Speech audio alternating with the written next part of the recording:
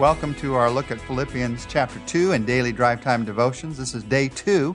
We're looking at verses 5 to 11 today. You might remember that yesterday we began this look at how do I handle the fact that God has given me these abilities, this potential? How do I handle it in a way that creates joy?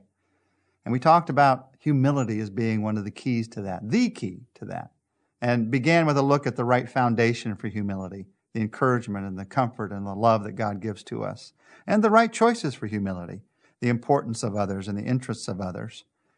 We ended by talking about the fact we need power to do this. And the power to have that kind of attitude of humility, to live in a different way, comes from Jesus Christ. I have to be empowered by, and I have to follow the right example. And this is talked about in one of the most powerful passages in all the Bible, Philippians chapter 2, verses 5 to 11. Let me read that entire passage for you. Your attitude should be the same as that of Christ Jesus, who, being in very nature God, did not consider equality with God something to be grasped, but made himself nothing, taking the very nature of a servant and being made in human likeness. And being found in appearance as a man, he humbled himself and became obedient to death, even death on a cross.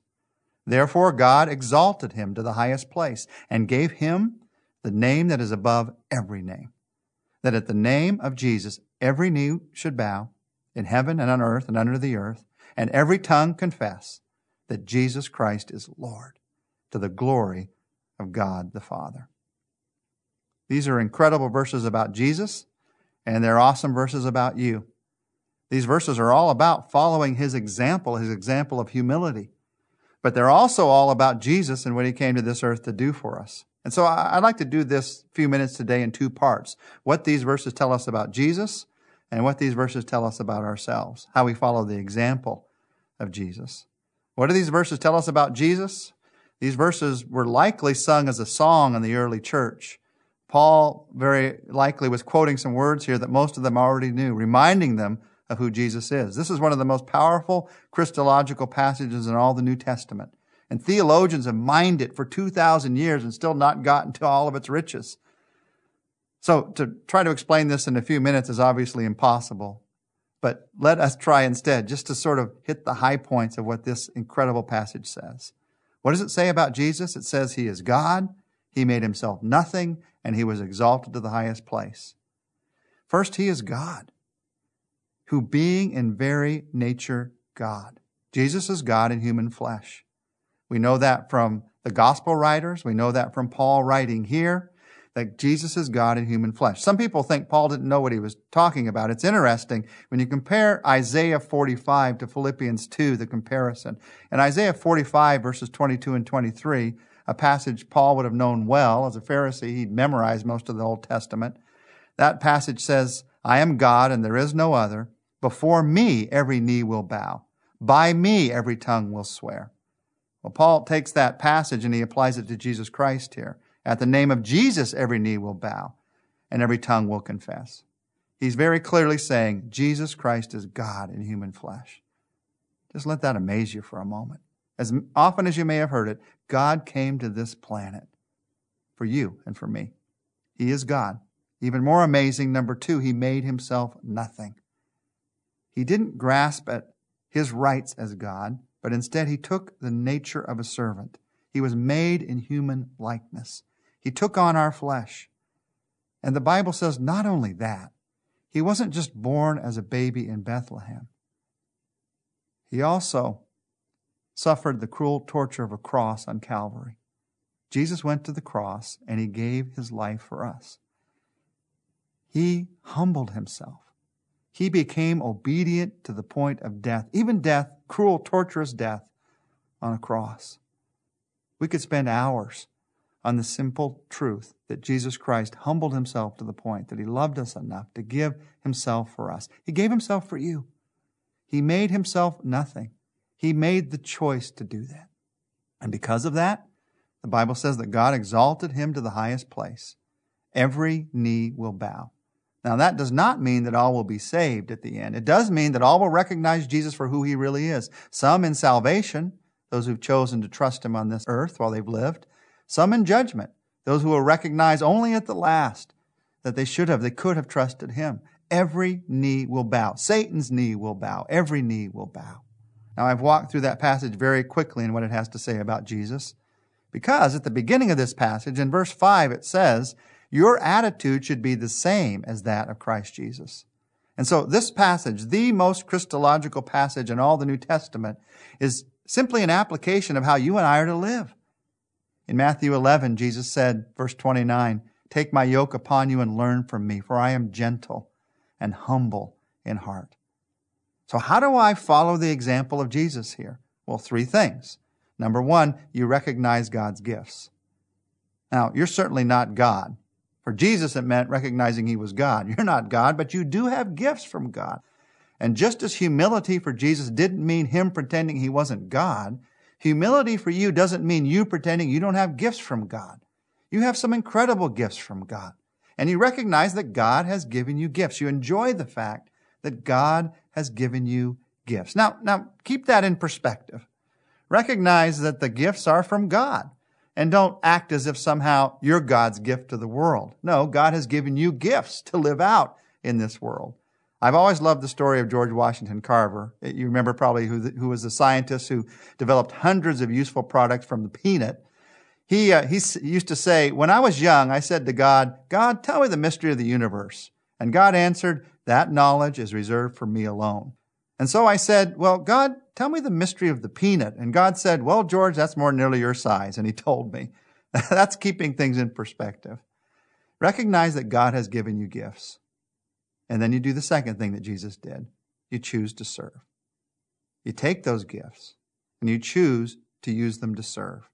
The Bible says that Jesus took the very nature of a servant, and he did that to be an example for us. In fact, the word here, the idea here is that Jesus emptied himself. He didn't grasp at what was rightfully his, but he chose to serve. He humbled himself. He decided to obey. He emptied himself. He humbled himself and became obedient to the point of death. To empty yourself, in one way, is to release your rights. Jesus released his rights as God. He could have stayed in heaven, but he chose to come to earth and give his life for us.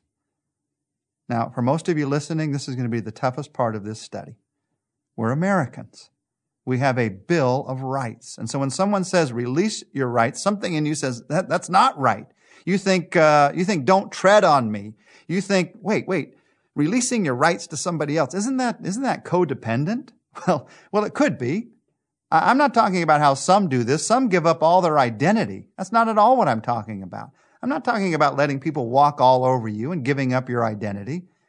Releasing your rights means you do what Jesus did. He let go of what was due him. He had every right to stay in heaven and never come to earth, but he set that right down. He let it go. Humility means that there is something you have to let go of. It might be your time, your right to your time, so that you can serve your kids or your wife or husband or some friend. It may be a right to a job that you should have gotten but somebody else got. You can live the rest of your life in anger, or you can set your rights down and serve. It may be some vengeance that you think is your due, is your right for being wronged. There's 1,000 illustrations. Humility is following the example of Jesus. You don't grasp, but instead you take the nature of a servant. You humble yourself and you obey. And then the last thing that happened to Jesus is he was exalted by God. That's the last part of humility. It's the last part of humility for you and I also. Therefore, God exalted him to the highest place. Wait a minute. You might be thinking, isn't that about Jesus? You mean God's going to exalt me to some high place like Jesus? Well, not exactly like Jesus. You're not God. Every knee's not going to bow to you. Every tongue's not going to confess your name. And yet, 4 different times in his ministry, Jesus said, he who exalts himself is going to be humbled, embarrassed. But he who humbles himself will be exalted. In the end, those who make the choice to serve are those who are going to enjoy the greatest joy, the greatest influence in this world, and also the greatest rewards in heaven, also the greatest honor from God the Father. He who humbles himself will be exalted, not in the ways that the world wants to exalt people, money and prestige and power, but in the ways that last, God's ways of exalting people. praise from God, purpose in this world, and joy in heaven, in this earth and all the way into heaven. Now, as we close, I just have to focus on some words, 3 simple words. They're the words that talk about where history is headed. They're the words that talk about where joy begins and ends. 3 simple words. And they're not work is over. Some people, that's the words they think result in joy. They're not the words dinner is served. The 3 words that express where history is headed and where you and I experience joy are Jesus is Lord. In the end, every tongue has confessed that. Every knee is going to bow to the truth that Jesus is Lord. If I want to have joy, I need to begin to live those words right now, every day. So as we pray today, let's focus on those words. Would you say to Jesus Christ, Jesus, I do want to experience your kind of life in my life. And I pray that I could learn from your example. You've just touched on it for a moment today. Lord, help me to look at it again and again and again. And as I see what you were willing to do for me, put into my heart a new willingness to serve others. As I see where history is headed, Jesus, you are Lord. I pray you'd give me the strength today to live out the truth that you are Lord. Help me to let you be Lord of my circumstances, of my relationships. In the end, you are Lord, but today I need to recognize you as Lord. Instead of trying to take up the reins of my life myself, I pray that first of all, I recognize you are in control. I can trust you. And that based on that assurance, you would give me the strength to be able to set down what I see as my right in order to serve someone else, in order to make a difference in someone else's life. Jesus, thank you that you did that for me.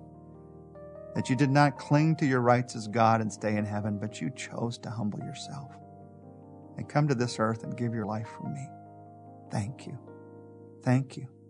And in my thanks, I pray that I be able to begin to learn from your example and give to others some small measure of what you have given to me.